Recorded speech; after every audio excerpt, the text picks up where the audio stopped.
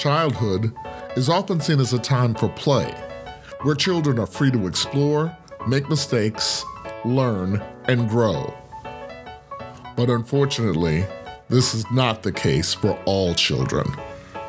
Black children, and particularly black girls, are often perceived as older and less innocent than their white counterparts.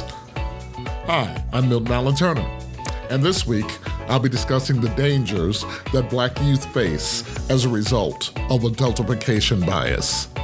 So join me for the next episode of Worldview.